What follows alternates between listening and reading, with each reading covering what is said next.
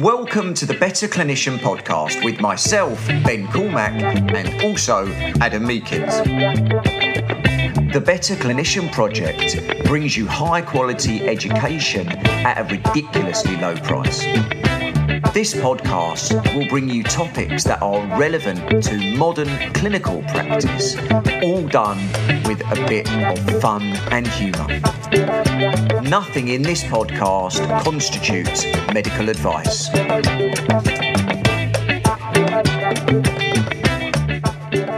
Okay, everybody. So welcome back to another one of our regular monthly Thoughtful Thursdays, where myself, Adam Meakins, and my good colleague, Mr. Ben Cormack, get deep and dirty into some topics and debates and some discussions thrown at us by our BCP members. So, Mr. Cormack, how the devil are you this month? Yeah, not too bad. I think I'm suffering from SAD. It's all dark and miserable at the moment. And yeah, I want some sunshine is what I need. I need like a week in the Bahamas or something like that, I reckon. Okay. Aren't I enough sunshine for you? Don't I give you some light and delight when you come on and talk to me and look at me across the visuals of Zoom? Yeah, so look, I would say you are my metaphorical sunshine. Unfortunately, you do not provide me with the chemicals, the vitamin D, and you know, you yes, metaphorical rather than chemical, my friend. I think I supply you with some other types of hormones and chemicals when you look at me, mate. Probably stress related, right? Yes, I was going to say anger, testosterone, anxiety, high levels of cortisol and those sort of things, rather than vitamin D. Yeah, it's an exceptionally emotional experience, but not always the good ones. Anyway, we're gonna dive in. So, first question this week is from one of our members from all the way down under. G'day, mate. Throw another shrimp on the barbie. Obviously, Francis is cuddling a koala while cooking a shrimp while drinking a Castlemaine 4X. Yeah. I've gone back in time with Castlemaine 4X, haven't I? That is an old one. That is I don't give a Castlemaine 4X about anything. I don't. Yeah, there you go. So if you probably worked out, our friend Francis is down there in Australia. I'm not sure where in Australia, if I'm being honest. But there you go. And Francis's question was a bit of a long one. And what we're trying to summarise it a little bit, mate. Yes, exactly. So as far as I can tell, what we're talking about here, and this may be correct or may not be correct, is this idea of kind of tissue injury and mechanism of injury, and, you know, something that we can define versus pain or injury. And Francis used the example of the lower back, which may be more insidious or more, we might determine it more related to some form of sensitivity rather than damage. Is that how you interpreted it?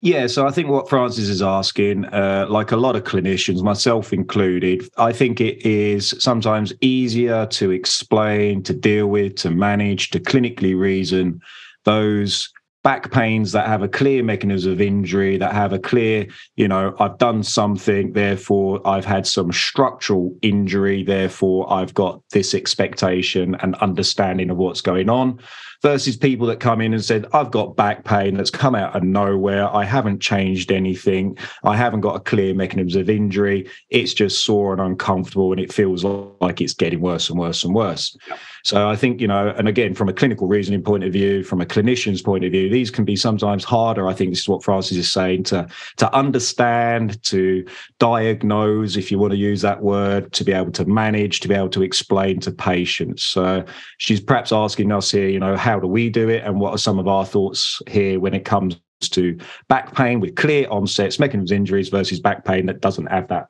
presentation? Yeah, and I think even very, very clear injuries such as disc-related stuff, so disc herniations. What's interesting, and I think this is Pradeep Shuri's research, is that, and I think you've cited this and I've cited this before, is that even with clearly defined tissue injury such as a disc herniation, not a lot of people can actually relate it to a simple mechanism of injury, which I always find quite interesting. Yeah, it is. That common assumption that disc herniations happen when you're lifting up great big heavy weights, when you're doing a max effort deadlift in the gym, only accounts for about, I think, 5 to 10% of all onsets of radicular related issues. Most radicular pains are a lot more innocuous in onset. So I think, some of the other ways that they happen is getting out of bed in the morning, it's stepping off a curb that's the wrong height, or you misjudge the height and you jar the landing, so these slightly lower intensity or quite much lower intensity type of mechanisms for onset of radicular issues happen quite more commonly than the ones that you'd expect to bring it on, which again can confuse some patients, even though they've got this clear structural presentation. How the hell is my disc ruptured and herniated when I've just gotten out of bed in the morning, when I do that thousands of times for years and years and years without any problems? Yeah, I think there's two things here. One is that's part of the complexity of the body that we don't fully understand. And, why does an ACL go pop when it's done the movement hundreds or thousands or a million times? Why did it go pop today? Yeah. So I think that's one thing that we have to say, is that sometimes there are intangibles, there are unknowables, there is complexity that compounds. But I think the other thing that I often use is it the straw that breaks the camel's back? Is there is a process that may have gone on before this event or before this thing has manifested itself that may have gone on and contributed to that problem. And I think that is that not the kind of explanation of lots of overuse type of injuries? Yeah, no, I think that's a good analogy. I've sometimes used one that's got a slightly bit more of a nocibic slant. I say the same sort of thing. I say sometimes it's death by 1,000 cuts, It's just that slow, gradual process over time of, various different factors causing a tissue to slowly, gradually start to fail. And then it is something really innocuous that just tips it over the edge. So, yeah, what those factors are, I say it's multifactorial. It could be natural aging processes, could be environmental, could be internal health related things going on. All of these things in combination can cause tissues to change. And that change again can lead to, say, onset of pain and symptoms because of that. But then again, we also know the other side of the coin is true as well. Sometimes they don't lead to onset and pain and symptoms. Those changes are adaptable. And again, some people say, well, how come that happens and it hasn't happened to me? Why haven't I adapted to these slow changes? Why has it now suddenly decided to cause me pain? And that, again, can be quite a challenging conversation to have. Yeah. So could it? There are various processes that can occur. We can have repetitive actions, and slowly over time that changes sensitivity. Maybe it changes, inflammatory functions, immune system functions, and then suddenly, something it happens that maybe adds to that and sensitizes it, and we have this, lots of contributing factors, and suddenly that one rep is the one that you did when the contributing factors actually at their peak, and suddenly it didn't hurt 3 reps before, it didn't hurt yesterday. So I think the idea that sometimes we can do things like a really, really small movement and it hurts probably points to the fact that maybe there's other things that have contributed to that previously. It doesn't always need to be this inciting event of, and again, it comes back to, does pain always equal damage? Does damage always equal pain? And that timeline, again, is disrupted here, isn't it? Yep, absolutely.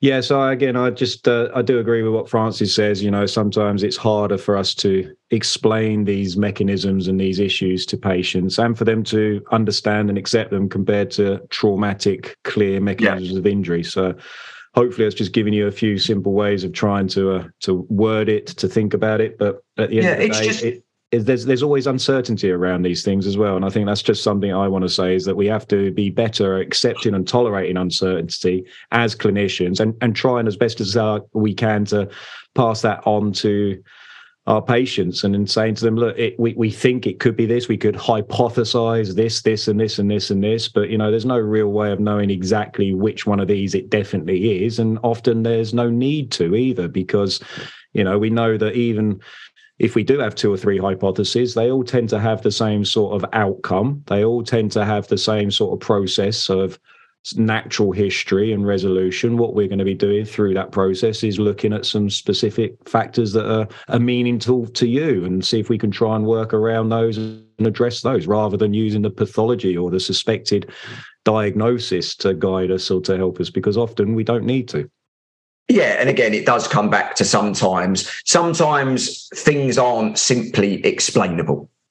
And the problem is, yeah, exactly. That's a great. And I think this is exactly the reason why we have diagnoses like tight hip flexors. Yeah. Or do you see what I'm saying? Because it's another way of not saying we're not entirely sure. It's another way of trying to come up with a potential reason. Yeah, but those silly ones that people come up with, they are trying to make a definite reason as to what's going on. That's the point. So they're not actually accepting the uncertainty. They're basically pulling something out of the air and trying to ignore and work around the uncertainty. Exactly. I much prefer, those individuals that would use a very loose or woolly thing, like a syndrome or something like that, because that means, you understand that there's a collection of symptoms, but no clear definition of what's actually producing them with syndromes.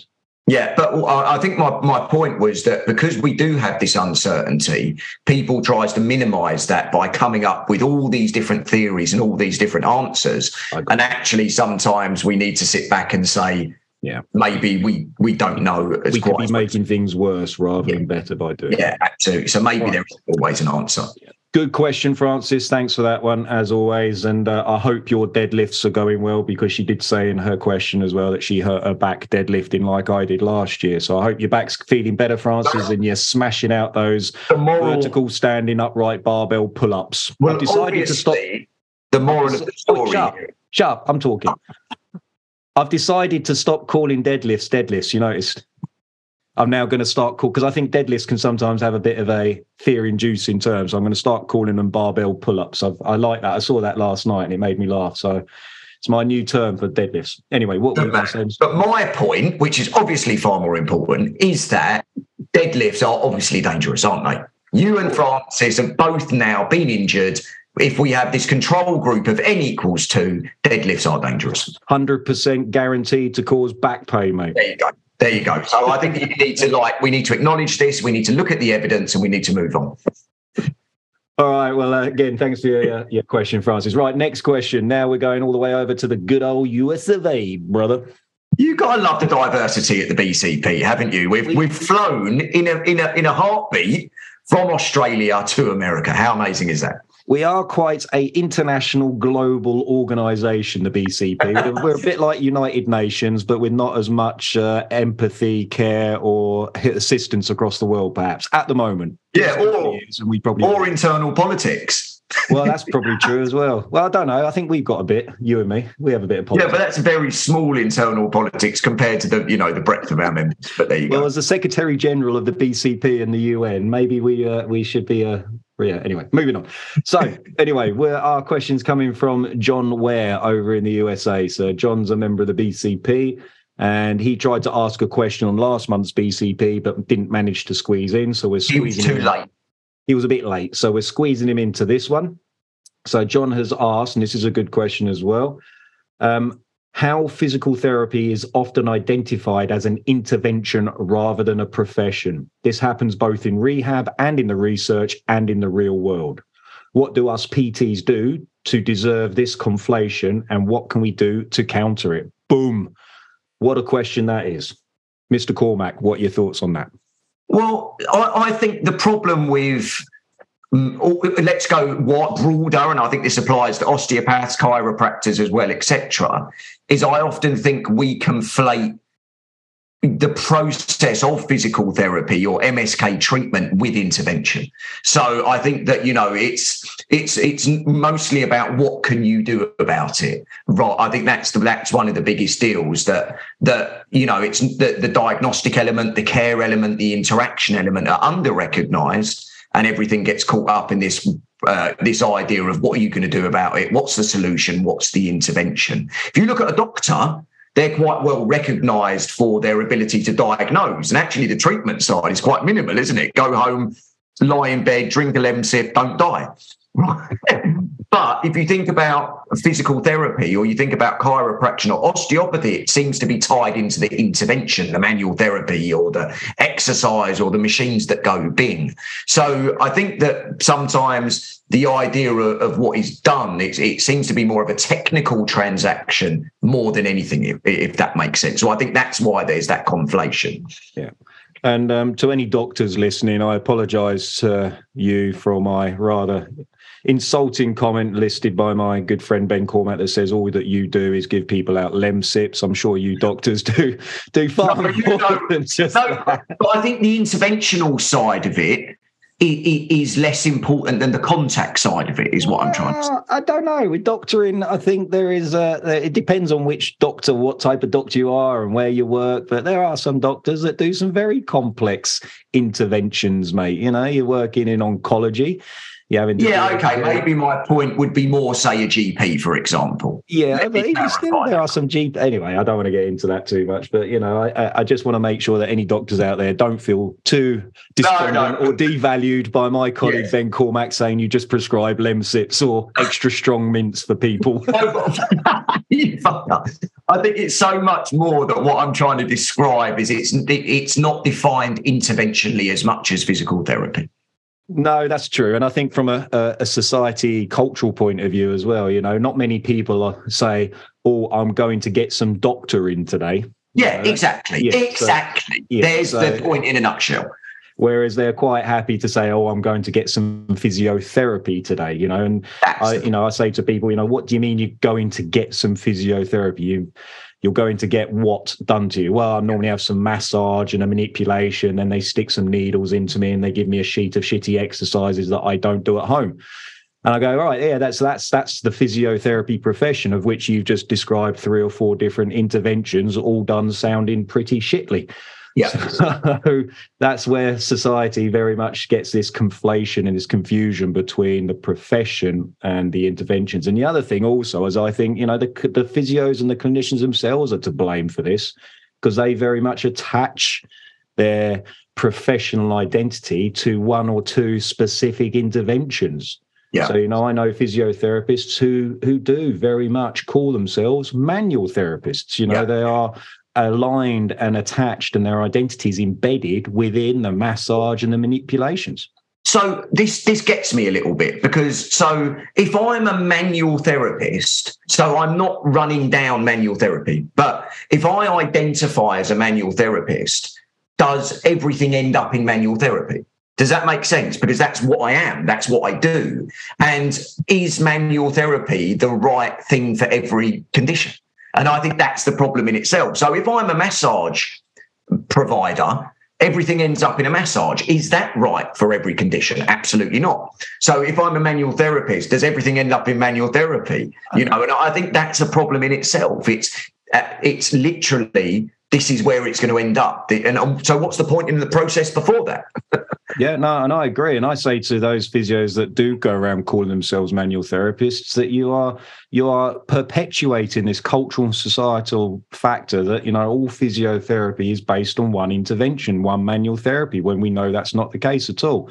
And I also flip the coin with them. And everybody, says to me, oh, Adam, you're not a physiotherapist because you just only use exercise. You only recommend people do deadlifts for all their problems and cure everything. And I say, no, I don't.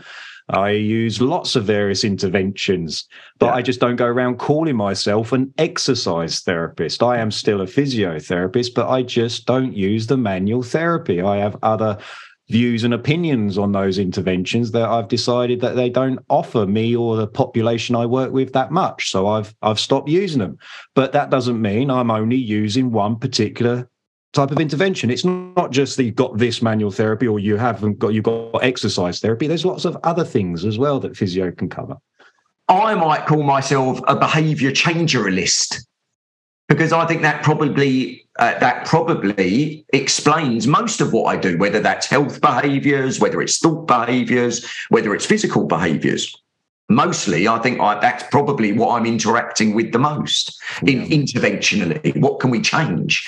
But we don't do that, do we? So I think that maybe, people need to recognise that it's not all about intervention. And that, as you say, is perpetuated sometimes by people themselves. Absolutely. And again, I think John makes a good point. It's also perpetuated in the research. I hate reading papers that says usual care as a group. Or they received physiotherapy. They had physiotherapy. And I'm like, hold on, we're comparing physiotherapy versus this other intervention. Yeah, I'm like, what do you mean usual care? There's no such fucking thing. There's so much diversity in how physios practice and the interventions they use. There's no such thing as usual care. Well, yeah, and absolutely that shows that people who are using these terms and designing these control interventions see physio as a very, very defined thing. Yeah. Whereas actually, the variety of ways that you can provide musculoskeletal care is pretty broad. Yeah, I say the only ones that I accept the term usual care is when they've actually semi-controlled it, when they've structured it. So I'm thinking of the study, the Frost trial that came out a couple of years ago, looking at frozen shoulder management versus surgical interventions. So there was manipulation, anesthesia, arthroscopic release of contractures, or steroids and physiotherapy. And the physiotherapy after the surgery was the same as the physiotherapy after the steroid injection. So they semi-structured the physiotherapy treatment to be the same. So they made sure that this usual care physiotherapy was controlled for. But when papers just say we're comparing usual physiotherapy versus X, I'm like, and don't describe what is going to include, drives me crazy. Yeah, no, I suppose. I mean, I maybe just provide an alternative perspective in some ways, is that actually, if you look at it pragmatically, that probably, if you do get a variety of different treatments, that probably does reflect what actually people get, doesn't it? Well, it's definitely pragmatic, I think is the word there. It's definitely real world. It's definitely because there is so much variation in physiotherapy, which I think is sometimes a problem, but also sometimes good to have because it gives options and things as well. But there we go. As long as that variation is plausible, evidence-based, etc. I think there has to be some boundaries with regards to the variation we offer. That's for sure. There's individualization and there's batshit fucking craziness. That's for sure. Yeah. I'm actually we're going to answer 4 today, but we're only going to answer 1 very, very quickly because I do want to answer this one from Bob Hessel. Okay. And he said, what do you think about the thoughts from the paper by Mr. Padlock? Oh my God, Bob, what you're doing to me. I'm trying to cut down on the amount of expletives and naughty words that I use, and I'm going to struggle not to do that with that question there. So yeah, this paper that came out about discs not adapting to loads and to exercise based on who was it? Aaron Horsheg, Mr. Squat University, Andrew Locke, aka Dr. Locke, who hasn't got a doctorate or a PhD or any type of qualification to go around calling himself a doctor, has said. And there was a third author on there, someone I didn't really know, some other exercise scientist, again with a bit of a dubious background. But basically, they've published this shitty article, and it's not even an article. The way it's formatted, the way it's worded, it's a poorly written blog. In fact, I think some of my blogs are written better than this paper. They've submitted it into a predatory journal, and the predatory journals are a big problem out there at the moment. And I think, they confuse a lot of clinicians because they're sometimes hard to spot. So this predatory journal has got absolutely no quality control, no peer reviewing processes in. You pays your money, they publish your paper, and you get a DOI reference number, which makes it citable, makes it a citable reference now. Yeah. And say there's about 100, 150 of these predatory journals around in musculoskeletal therapy alone. And this one they used, as I say, is a classic example of it. It publishes about 200 papers every month in a journal. Various topics ranging from disk adaptations to earthquake analysis to credit card fraud, all in the same fucking journal. So I'm like, wow, you must have a really extensive network of peer reviewers working in these specialized areas that you can send all these papers to. And here's the other clue that you know it's not peer reviewed. Date of submission to date of publication was under 48 hours. Shut up. Jesus Christ, I did 18 months. I was going to say, how long did yours take to get through? Yeah, I did 18 months and 4 rounds of fucking peer review. These fuckers did it in 48 hours. Darn, now I'm pissed off. So again, there are ways and means that you can backtrack and check out these things. So when you see data submission, 24th of October, 2022. Date of publication, 23rd of October. You definitely know something fishy afoot is going on there. So that tells you, as I say, this is a predatory journal. You pay your money. They don't do any back checking, and they just publish your paper that, let's say, makes it citable, and you can then start claiming you're a published author. You can start citing your research and saying, look, this must be true because of this back-in evidence that I've got. So a lot of people out there are doing it, and it's a problem. It's an issue. So Andrew Locke, Horseshaw, Scott University, their reliability of themselves as human beings and authors has gone down massively because of that behaviour. That is shithousery of the highest order, and it does reflect badly on their integrity, genuinity, and stuff along those lines. So whereas before, I just thought we were having disagreements, it was personal, it was a little bit to-ing and fro-ing. Now I know there's some shithousery involved. It's completely changed my thoughts and feelings about these individuals massively.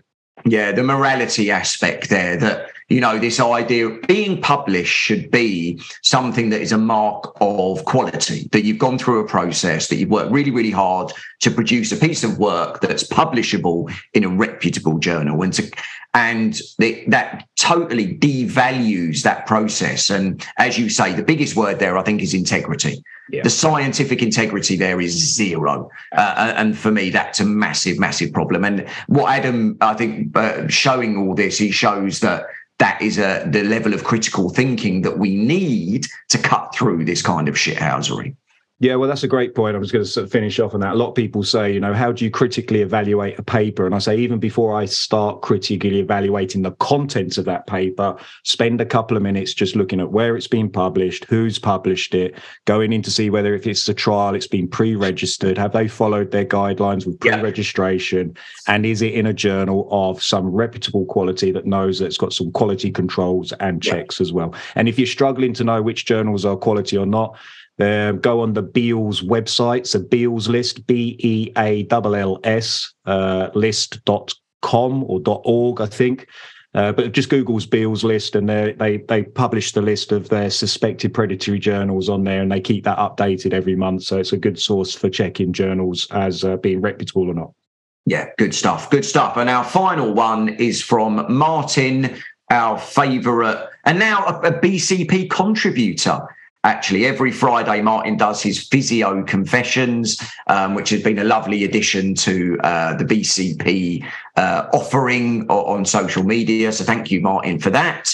Martin asked a question we all seem to mick up. Mick up, don't ask me. It's all gone pear-shaped. We seem to mix up popularity with competence, especially on social media. What's the difference between likes and knowledge? Yeah, very good question again. And I think I'm going to start off by saying that, you can't assume that somebody who is popular means that they are correct and accurate. So I think that's the first thing I'm going to stipulate, because that does seem to be a common assumption. The more somebody is being followed, the more somebody has got popularity, therefore the more correct they must be. They must be more right than somebody that's got less following or less social media influence, and that's just absolute nonsense. Now, that doesn't mean it's always the case, because I have to stipulate that there, because I am quite popular on social media, and I am quite right a lot of the time. I didn't point that out myself. Even if I do say so myself, yes. But no, I recognise, as I say, that I'm not right all the time, just a lot of the time. And I'm quite popular on social media. But no, just don't make that assumption that being popular means you're correct, accurate, or anything along those lines. And it certainly doesn't demonstrate greater levels of intelligence, as the last discussion we had on Squat University just goes to show. Yeah, well, look, that I was about to say, there is an inverse relationship sometimes, I think. I think getting lots of followers and lots of likes isn't always about the information that you put out. It's often about how you play the algorithms or the type of content, what it looks like, etc. And if we look at social media, often very, very similar content gets put up into, the top of the algorithm, gets more likes, gets more this, gets more that. So it's not always the information. Maybe it's the way it's formatted, presented, how it appears, and how the algorithms favour it. I think that's really important to understand. Right. The best way to know about whether information is good is improve your critical thinking, because then you find out, is it good or not? Yeah, you're right there, mate. As I say that... I've forgotten what I was going to say. Do you ever get that? A thought enters your head and literally 2.5 seconds later, it's gone. Always the best thoughts. And now that I'm trying to think about it, it's irrecoverable. It's making it even harder. There was something you said that I was going to fucking say. Carry on, fill in for me. Obviously deeply profound, and it sparked a moment of profundity in Adam Meakin. Oh, that's it. It's come back. It's popped to me. Well done. Thanks for filling in for me. All right, buddy. No worries. Got you. So I was going to say that. It's gone again. Oh, Jesus Christ! This is senility now, isn't it? This is. Fucking hell, this is... No. Fucking stop talking. No, don't carry on, fill in. I've got to try and get it back. Mate, this is doing my head in. No, stop rubbing it. Yes, I think the point here is that lots and lots of what gets liked is often quite emotional or funny or visual or these type of things. We see a lot of that, don't we? We see a lot of the meme type of accounts get a lot of likes and, virally type of content. And that's great, but we shouldn't confuse that with good information. No, that's why I say it's come back now. Third time lucky. The middle ground isn't sexy. It isn't controversial. It doesn't promote, the attention or the algorithms to be as sparked as much as a controversial statement, taking an opinion or a side that is very dichotomous, very black or white, very them or us. You're either with us or you're against us. That very much appeals to this tribal mentality on social media for likes and followers, with lots of people commenting, because that's what drives it, the interaction that the post gets.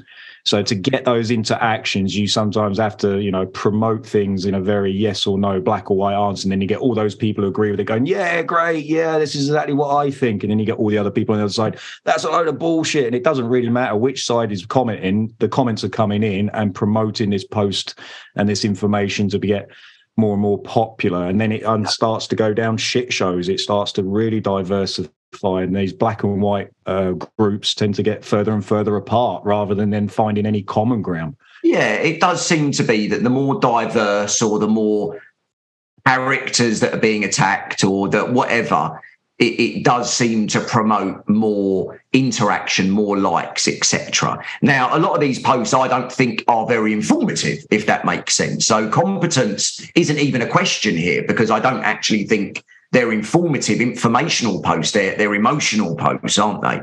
Yeah. So I think more and more likes are about emotion and actually separate from competence and informative.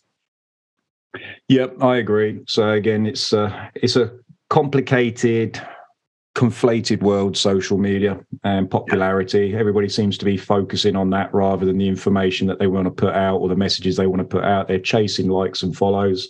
And I get it. It's nice to be liked and followed. It gives us that hit of dopamine. Yes. It gives us that nice little reward to think that people like what we say and do. I get it when I post stuff on social media. But if you're always chasing that rather than having that sort of integrity and humility to be able to say, I also want to produce good information and content that's accurate, then you're going down the wrong pathway. So, don't start ending up down that sleazy road of doing things just for likes and follows. Try and do it for likes and follows, but also for good quality content. Yeah, absolutely. And I think the most important thing is if you do want to be recognised as a competent individual and you do want to leverage that to improve your career and do some teaching and, be someone who is a pillar of information, then, sometimes the likes and the thing, that it gets you followers and it gets you likes, but does it have an effect on your actual career? And I think that's another thing. Yeah. And the other thing is don't expect quick results with it, because that's something I see on social media a lot. People always saying, how can I get to 10,000 followers? How can I get X amount of likes and followers on a post and stuff like that? And a lot of people ask me that, and I said, I've just plugged away at it, time after time after time. You need to be consistent. You need to be reliable. And as I say, you need to have that little bit of honesty and integrity with it as well. With your posting, keep promoting the same messages. Don't chop and change around too much, And that's the way you gradually build a following. I always was suspicious of anybody who's all of a sudden overnight as, maxed out their followers. Suddenly I'm like, that don't happen in my experience. It can occasionally. You can get somebody going viral for various different reasons, but normally not the good reasons. No. So I find it very suspicious when I see a social media healthcare influencer suddenly, as I say, gaining 100, 200,000 followers in a very short space of time, probably paid for in my experience. Yeah, so I think, I think both of us would agree, if you do want to create content, it has to provide value and it has to come from a good place. And I think it's not just driven by a need for the likes, because that's a bit narcissistic, I think. Yeah. And also, I don't think it's going to give you what you want. If you want to improve your career and be known as someone who gives good information, then you have to give good information. Consistently over a long duration. Yeah, it's a long game, isn't it? I'm only 28. But these things take time. There is no quick fixes to building reputations and experience and stuff, and even knowledge. A lot of people say, "How do you stay up to date? How are you so knowledgeable about stuff?" I said, "I've been on the planet probably 30 more years than you have, and I've just been consistently reading more here, there, and everywhere, gradually, slowly over time. Processes. It's a thing of process rather than sudden quick fixes. Life is an accumulation, isn't it? Well, look, I think we had some great questions there today. Lovely, thoughtful Thursday. I feel very energized in my grey matter area. Do you? Is it fizzing now, like your man's undercarriage? My gentleman's area does fizz every now and again when we talk about things, yes, but for these conversations, it hasn't reached those parts, but it's titillated my cerebral cortex a little bit, that's for sure. Well, I'm glad to know that it's got your grey matter gently buzzing away. Yeah, like a sparkler on bonfire night. Just those little electrical signals dancing across my electrical membranes in my brain. Isn't it weird when you think about what your brain is inside your skull? It's a big, wet, sloppy mess of blancmange that transmits electrical signals from places to places. But, buddy, if we talk about musculoskeletal problems and they baffle me, right? So going on to the idea of the fucking brain, it's too much, isn't it? The brain is a baffling place. 3 to 4 kilograms of wet, sloppy blancmange contained within a hard skull that sends electrical signals from place to place. That's basically what a brain is. Amazing. But you're happy, you're sad, you're motivated, you're physical, you're just... do you know what it is? It is the product of billions of years of evolution, isn't it? It's all about that wet blancmange inside your head, mate, that's sending electrical signals from one side to the other. But that didn't just fall out the sky, did it, numbnuts?